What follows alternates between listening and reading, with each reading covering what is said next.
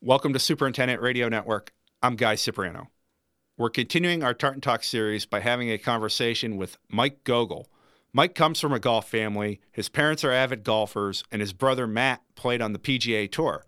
Mike also comes from a golf course construction background, which gives him an interesting perspective. On this podcast, we're going to talk about how Mike made the transition from working in golf course construction to becoming a golf course architect. We're going to talk about some of his recent work, and we're also going to talk about the relationship he's developed with Country Club of Jackson, Mississippi Superintendent Stanley Reedy. But before we get going with Mike, we'd like to thank Better Billy Bunker for supporting this podcast. Better Billy Bunker is not only a big supporter of the American Society of Golf Course Architects, Better Billy Bunker supports a number of industry efforts, including the work of golf course superintendents. So we're glad to have them on board, and we're glad that Mike was able to take some time to join us.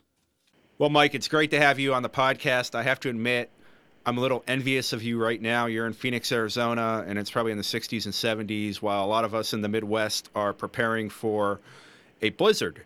Anyway, the first thing I wanted to ask you is you recently completed a project at the Jayhawk Club in Lawrence, Kansas. Tell our listeners about that club's unique history and why that project was so important and personal to you. Well, thanks, Guy. Appreciate it. We just finished up the project, scheduled to open here. We're hoping by May 1. I guess the history of it goes back to, really my parents. They attended the University of Kansas and played what was then called Albemarle Golf and Country Club, back right after it opened. And to be able to go back, my brother played golf at the University of Kansas and won the actual Kansas Open at Albemarle when it was held there. So there's a lot of kind of family ties, family history, and to be able to go back to, a place that I played numerous times. I even played in the Kansas Open there one year, and to go back and get to redo a golf course and leave it for the next generation to call them Jayhawks, even though I didn't go to KU. That's where we grew up, and to leave it for them and create something that my family had a long history in as far as playing is pretty special. It was really special. Describe the scope of the project and everything you and the club were trying to accomplish. Well, so Albemarle at one time was a 36-hole, 18-hole public, 18-hole private, and just through the years, through changes in demographics and environment, it started falling a little bit on hard times. A new developer came in and bought the property, and had elected to redevelop it, put in some townhomes and condominiums and apartments, and then we converted 9 of the holes into their developable area. We took the remaining 27 holes, 9 we left untouched, and then a combination of what was the championship public course and the back 9 of the private course, we combined to make an 18-hole golf course. And we redid everything from the irrigation system, all new tees, bunkers, and greens, significant rerouting to try and make everything more cohesive and flow better, and create as much developable land for the owner as we could. In doing that, we also were allowed to carve out around 30 acres for a practice facility for the University of Kansas golf program, and they built a brand new building, state-of-the-art indoor practice area with indoor TrackMan systems and indoor putting and chipping greens and all that, team rooms and that kind of stuff. And then we redid their practice facility, their short game area, and they now have 3 practice greens, which will have all bent grass greens, but we did 3 different fairway types. We've got a bent grass fairway, zoysia grass fairway, and a Bermuda grass fairway for the teams to practice off of. So pretty excited about it. I worked with my brother, brought him on board, or he brought me on board actually. He helped get me in there, and we worked together. I would sketch up some ideas and throw them his way. What do you think? What do you like? What do you not like? And he'd comment on them, and we just went on our way and got to create the Jayhawk Club, and we're super excited about the reopening coming up. You mentioned zoysia grass. From what I understand, that property has quite a history with that variety. Yeah, it does. Mel Anderson, original developer, along with Bob Billings, they were way ahead of their time back in the 51 years ago. And Mel Anderson was the one that actually brought Zoysia into Albemarle, now the Jayhawk Club, and it was the first golf course west of the Mississippi to have Zoysia grass fairways. And so we kept that Zoysia. We actually kept the same Zoysia. It's Allmeyer, which was the grass that was originally brought in. It's kind of fun to be able, you think back to that, and we're just kind of continuing that legacy. What design considerations do you have to make for Zoysia grass? How does it play and react different than maybe some of the other varieties you've worked with in the past? Well, the Meyer is a little bit, I call it thicker bladed compared to some of the newer Zoysias.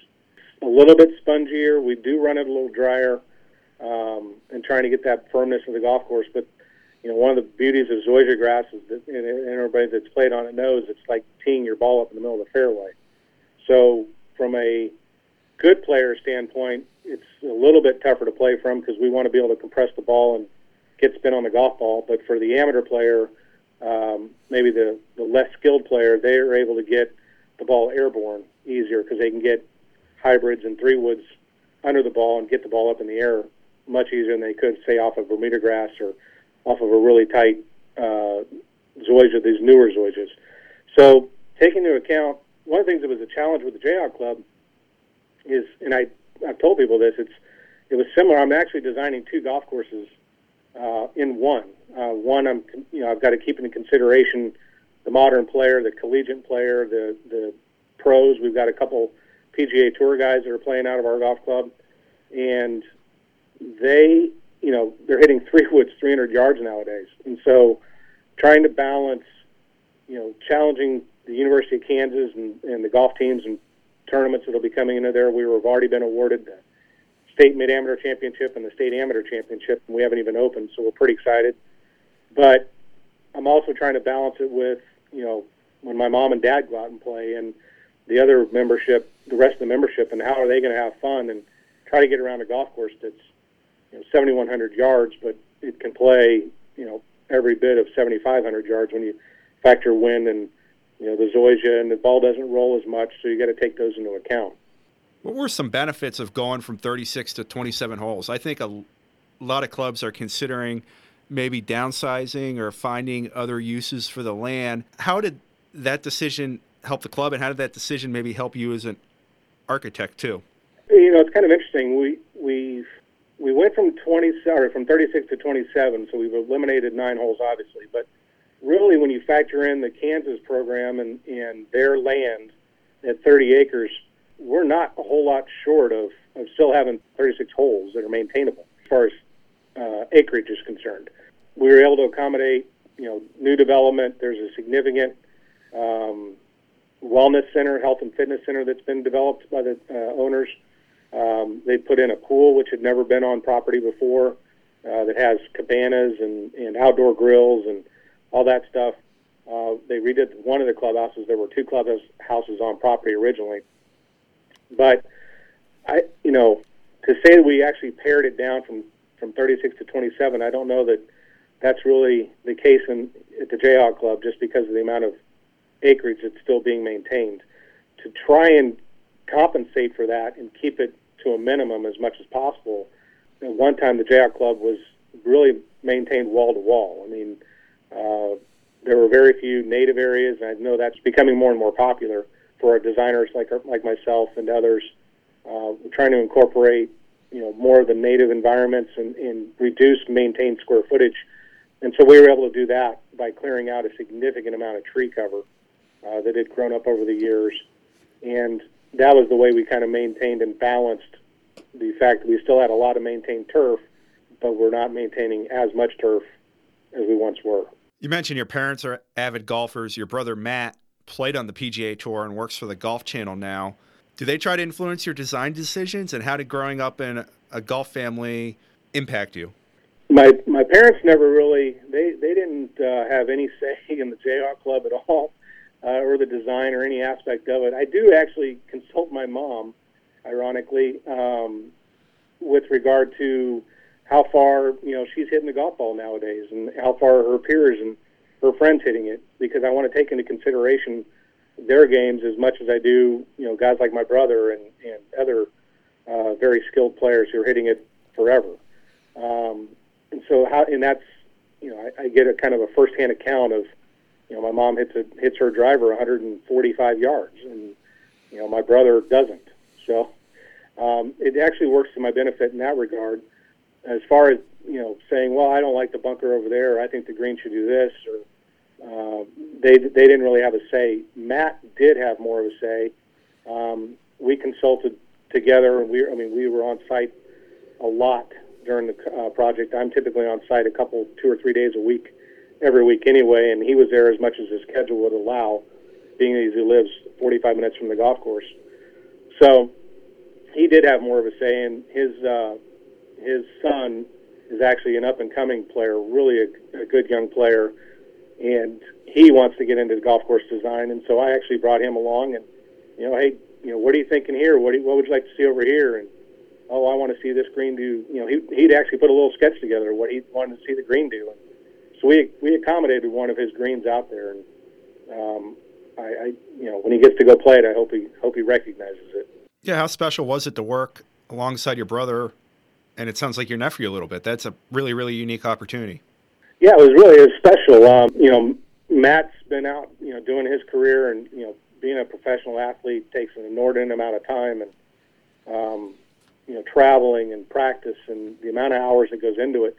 And we'd always been kind of going in opposite directions as far as my travel and his travel. So we were never really able to spend a lot of time on site. And I think this was, if I'm not mistaken, one of the first projects he's been able to be on and play some of the holes and got to see kind of how I go about my business and my work. And so it was really kind of fun. I think it brought us closer together. We've always been close, but I think this brought a new perspective to him, and maybe even into he might have gleaned a few things he uses in the broadcast now that he may not have even recognized. I remember one day we did all the greens mix blending on site, and I was showing him that we had piles of sand and we had piles of Dakota peat, and we had all that product sitting there, but they were in separate, they weren't blended together. And I showed him, I took a handful of sand, took a handful of peat, and blended them together. So this is what happens. And his comment to me was, "Wow, I didn't realize there was that much science behind this." So it was kind of fun to bring the tour guy, back to the genesis of what we do to help them create and earn their living. And I've joked with him in the past and said, you do realize without guys like myself and others that you don't make a living. So, I think just a little fun ribbing like that is always good. But I think it was really kind of an eye opener from him. What led you to golf course architecture? That was really my dad. I mean, when I was in high school, I was a kid that started off with, first couple days of classes, it was good notes and everything was in order, and big A, little A, 1, 2, 3, and by the third day of class, it was big A, little A, golf hole sketches. And even though I had no idea what I was doing or how you do it or any of those things, it was just kind of the imagination taking over. And when I went off to college, like many, I played golf in school, but didn't really know what I was going to do beyond that. And he brought up the fact that he worked, in my dad's line of work, he worked with an individual who was, I believe, the brother-in-law of Bob Cupp, and suggested, why don't you get into golf course construction or golf course design? And to be quite frank, I didn't realize those careers even existed.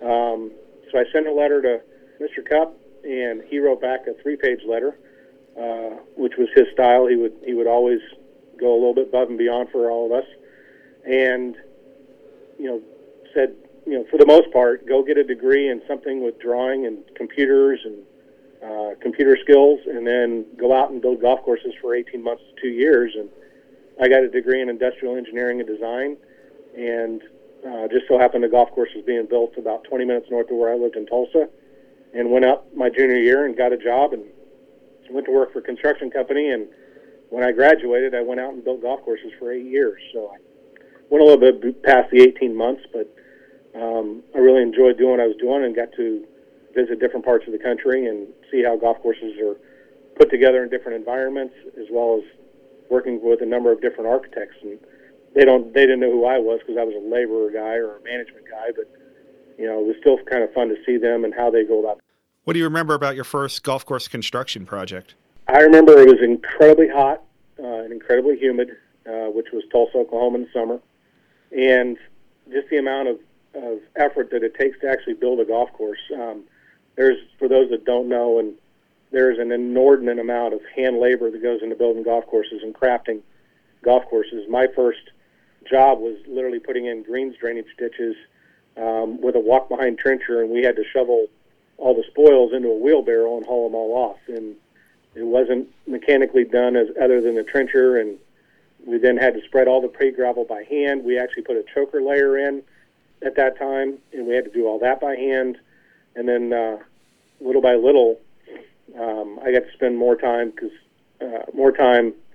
on pieces of equipment. So I went from having never run anything more than a backyard lawnmower to running backhoes, and I got a chance to operate a bulldozer and do some things like that it was a kid in a candy store type thing. And a lot of good stories, a lot of still memories to this day. When I go back around the golf course, I actually was back in Tulsa about 5 years ago, and went out to Bailey Ranch and went around the golf course, and just, it was amazing the amount of memories you had. Like, oh, I remember doing this, or I remember, hanging out with the guys over here doing that, or working on this project, or, laying this sod, or whatever the case may be. But all those memories from 27 years earlier came flooding back. It was kind of fun.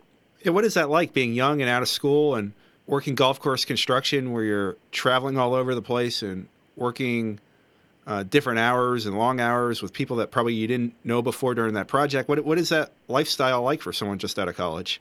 I loved it. I think it was really pretty cool. I remember I graduated, I remember the dates. I graduated May 8th, 1993.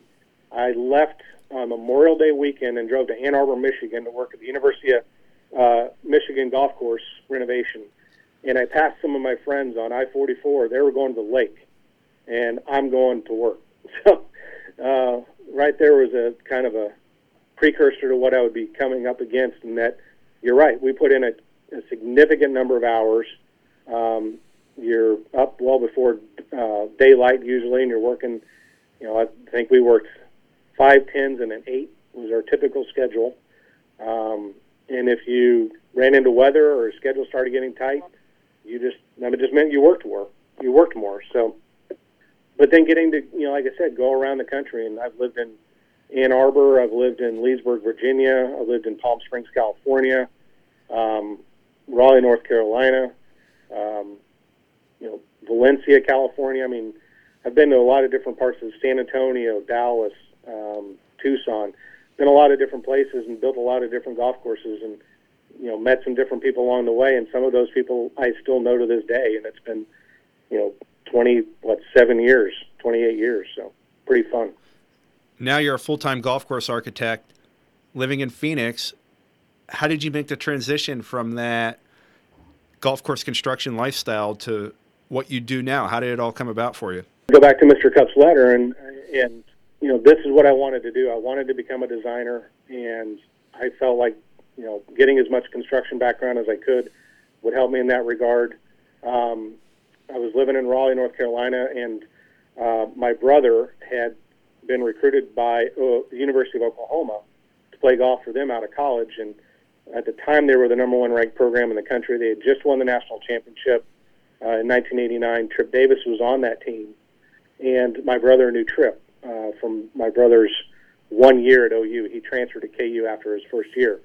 And so because of that connection, I sent and interviewed with Trip, and he was crazy enough or hard up enough to hire me. Somebody who had zero architecture skills, but knew a little bit about construction, and Trip's firm was pretty new at the time, and I think I was his first employee or one of his first employees, and it worked out great. I mean, he was able to take me under his wing. He taught me literally, how to draw grading plans. I mean, he taught me all that stuff. He taught me more about specifications and presentations and how to present things to owners and budgets and stuff like that from our side of the world that, you don't get to learn when you're in construction necessarily. But, it was because of Trip, my career path has been significantly blessed because of that contact and those years I worked for him. Yeah, we had Tripp on the podcast last year, and people in the business know that he was an outstanding golfer, and instead of trying to play professional golf, he went the golf course architecture route. And I was looking at your bio, and you've also worked with John Fote, who was also another excellent amateur golfer. What did you learn from John? Yeah, John was the 1977 U.S. Amateur champion, and then in '78 he was the Rookie of the Year on the tour, and he won in back-to-back weeks on the PGA Tour. So yeah, he could move it around. And I had met John, ironically, when I moved to Arizona. I moved to work for another designer, and that didn't work out. And I got back into construction for about a year and a half. And then during that process, the construction company I worked for, went to do a renovation that John was the golf course architect of, the club here in town. And so John and I met at that point, and just through conversations and him being on site. And I was more of a manager at that point, as opposed to just a random guy out in the field. And he I think, somehow recognized that I had a little passion for this beyond maybe the average guy. I had a skill set that maybe would work in his favor or help him.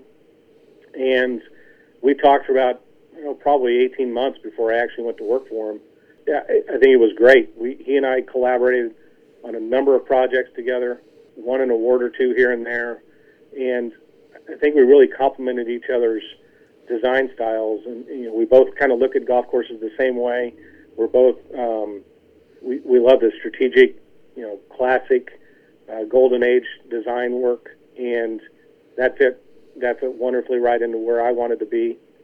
And John let me, again, if he put me on a job site, we would split jobs up where I would go for 2 days, he would go the next week for 2 days, and then the third week we would both go. And so we were both looking at the same thing at the same time. And I think it worked out well to where we could get to the point where I see something that I think would work great, and John feels like, yeah, go do it. That's fine. I mean, it works with what we're trying to do with the project. He knew I wasn't going to go out there and do something completely unrelated to what we were doing, and it was going to fit with the scheme and everything like that. So he gave me a lot of freedom to let me kind of start branching out. Tripp did as well. Tripp, he would take me. We would go on the job sites together. He let me collaborate. He let me throw out my design ideas, and that parlayed real well into what John wanted to do, and how John and I worked, and that we worked together. It wasn't my idea and your idea, and I'm going to do these 5 holes, and you go do those 13 holes, and we'll see how it turns out at the end. I don't think you could go look at any of our golf courses and figure out what holes I did and what holes John did. At what point did you realize it was time to go out on your own and start your own firm?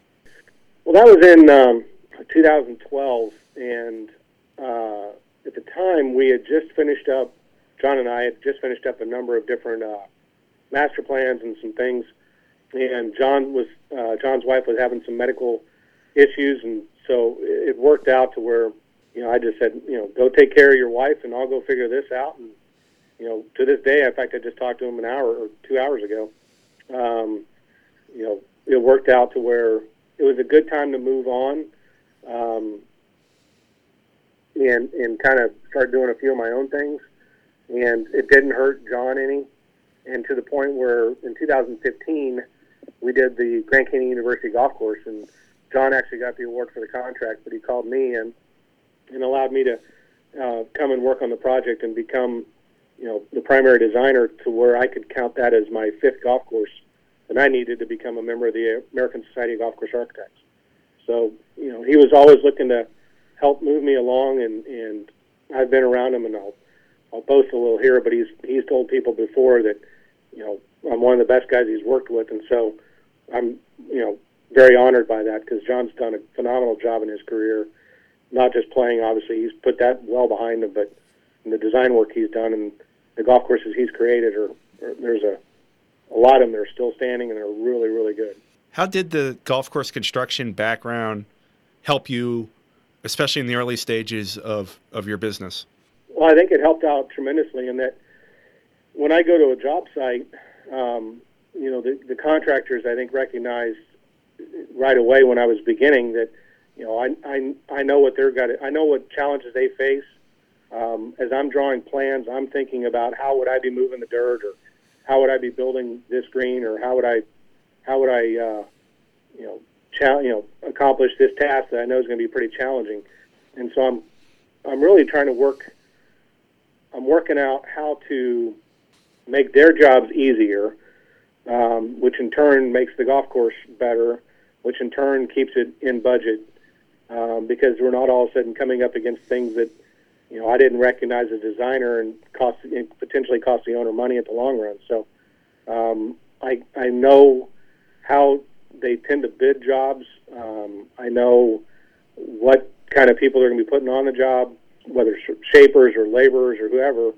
By being in there, having been in their shoes, I know the things that they're constantly looking for as far as trip falls or things that as a designer we just missed going through the process, and how to barter and how to trade, and let's not do this but we can do that, and that way everybody still's whole and we still make money, you still make money, and the owner gets what they want, but we're not going over budget.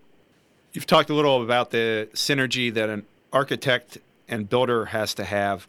Where does the superintendent fall into the mix, and what has it been like over the years working hands-on with the golf course superintendents and the people that are going to maintain the property after you leave? I think it's immensely important for the superintendent and the architect, and ultimately the contractor, to get along. I think the superintendent's jobs are underappreciated. I don't think people truly realize, maybe outside of the industry, I don't think people truly realize how much labor, how much time and effort the superintendent puts in on his projects. And, it's also made me a better designer. I've got a story that I tell a number of people. We were building the country club of Jackson in Mississippi, and Stanley Reedy is one of the best in the business, absolutely one of the best. Even the tour guys will laud about his greens when they come to the tour event. And we were building a golf course, and the way we build greens at the time, or do now, the way we build greens, we build them from the top down, which means we build everything finished grade, and then we excavate out the 16 inches of material for a USGA green. And so in doing that, it gives the owners and the superintendents the ability to kind of see what it's going to be slope-wise and contour-wise before we actually get into it, which sometimes it's very hard for them to visualize when it's you've got this scoop out of a greens complex, and they can't visualize 16 inches higher. They just don't see it. So we were doing this, and Stanley, I showed up one day for my visit, and Stanley's usually really happy, and he's a southern guy, real great hospitality. And I came into the parking lot in the maintenance building, and hey, Stanley, how's it going? Oh, it's okay. And he's kind of down in the doldrums, and I couldn't understand why, and put my shoes on and get ready to go out in the cart with him, and I'm like, what do we want to go see? Oh, well, whatever. What's going on? And he goes, oh, come look at this with me. So he comes over, drives over to a green, and he says, where do you see the green's edge? I painted it out. Okay, well, that's fine. Where do you see the bunker edge? I painted the bunker, and he goes, oh. I said, what? And he goes, well, I'm just trying to figure out where I'm going to turn the aerifier around. Great point. I have no idea. I've never run an aerifier. How much room do you need? And so, it's one of those things that I would have never in a million years thought about at the time. And now I think about it all the time. But, I'm like, well, how much room do you need? He goes, well, if I could get the green over here a little bit. Well, Stanley, how much room do you need? He goes, well, if I could get 5 to 7 feet before it peels over into the bunker, that'd be great. Like, fine. We'll move the green's edge to here. It's going to make your job easier. It's going to make our product better because you're not going to be tearing stuff up. Absolutely. Nobody's going to know we moved the green 3 feet. So that's what we did. And because of that one comment, it's made the golf course that much better. And those are things that to this day, as I'm painting greens out or I'm painting bunker lines out, I'm constantly thinking about how are they going to maintain this? Where are they going to turn this? And I'll constantly call the superintendent in. Is this too steep? Is this too sharp? Can you make this turn? Can you do this? What happens if I do this? So on and so forth. And it's a team effort. I mean, in my opinion, building a golf course is never ever about the designer.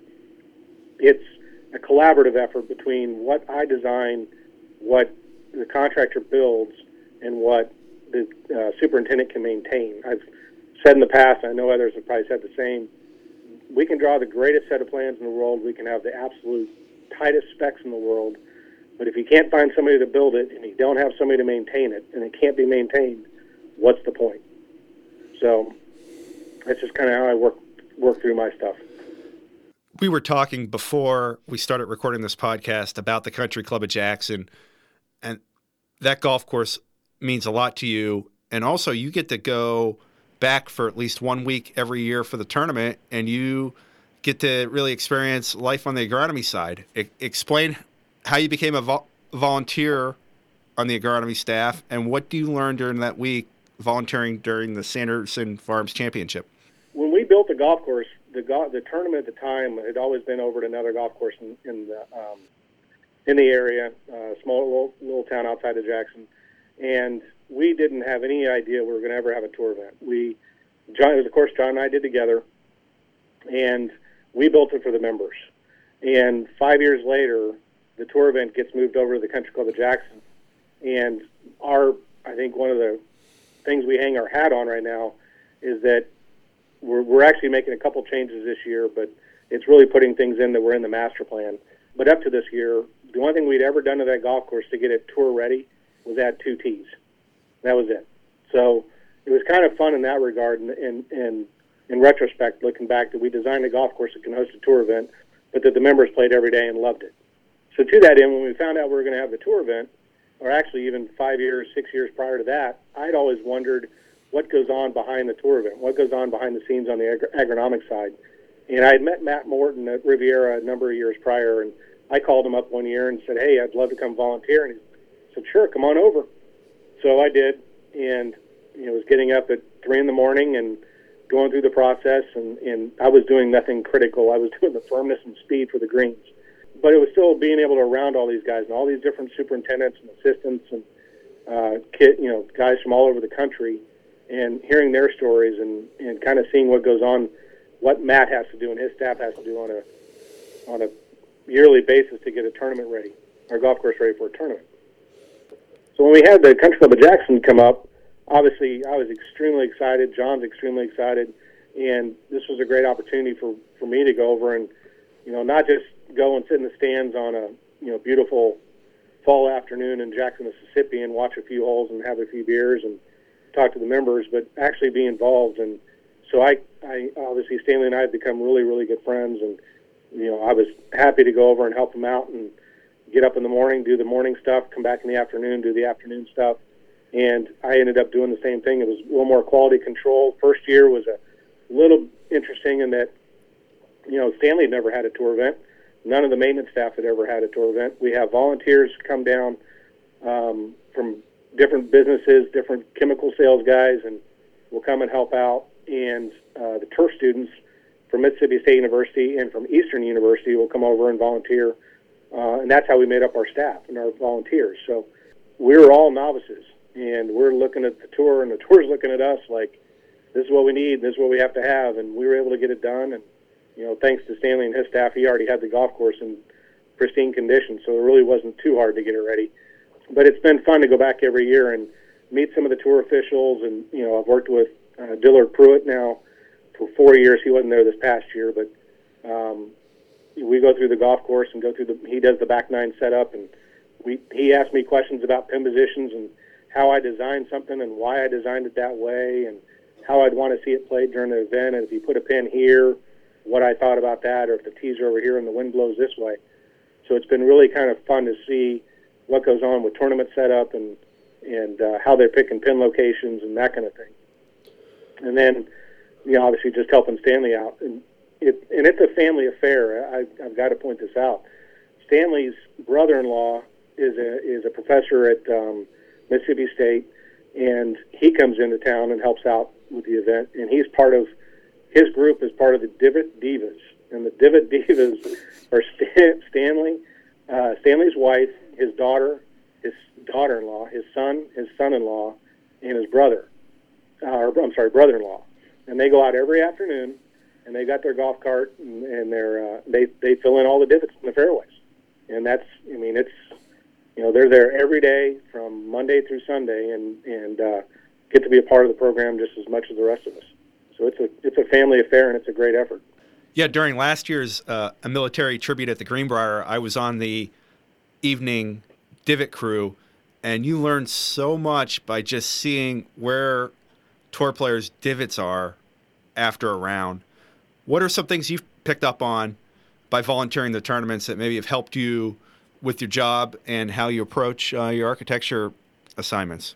Well, I think having a tour event is really special, and it's something that I think we all would strive to have on our golf courses for exposure, and to find out if we can really, if what we're doing can really test the best players in the game.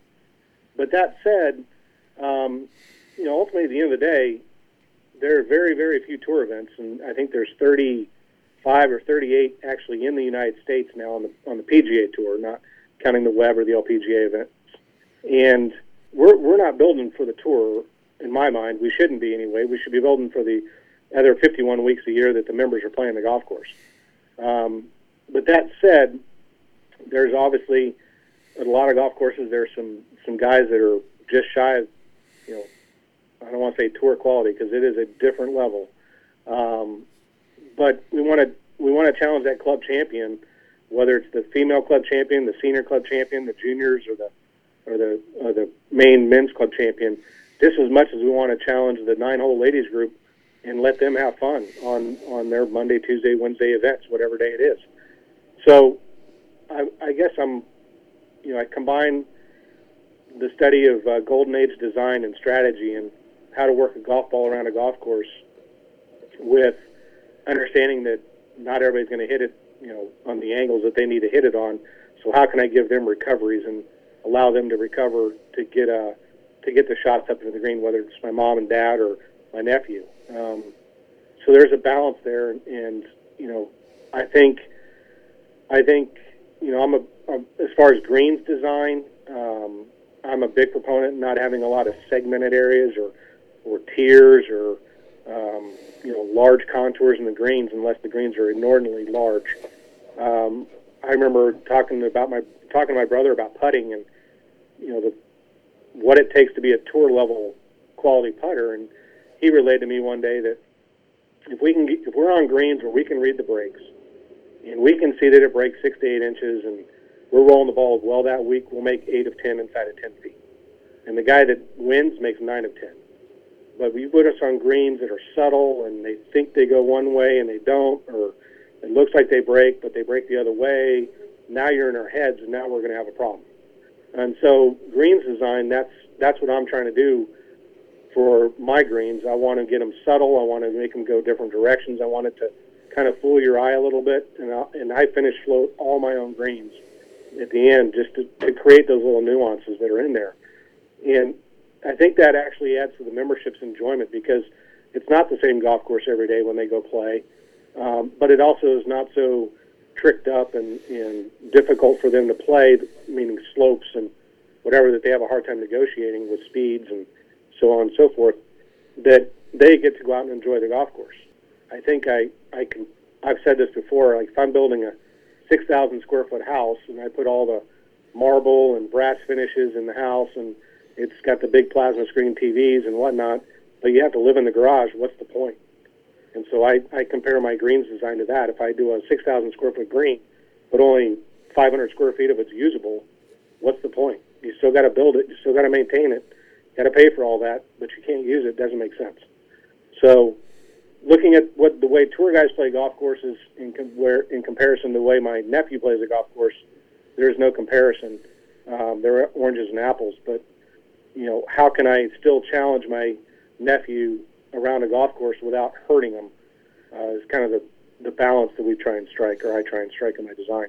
So this is going to be an exciting year for you. The Jayhawk Club is going to be unveiled in its new form, and the Sanderson Farms Championship has moved to a much better date on the PGA Tour schedule.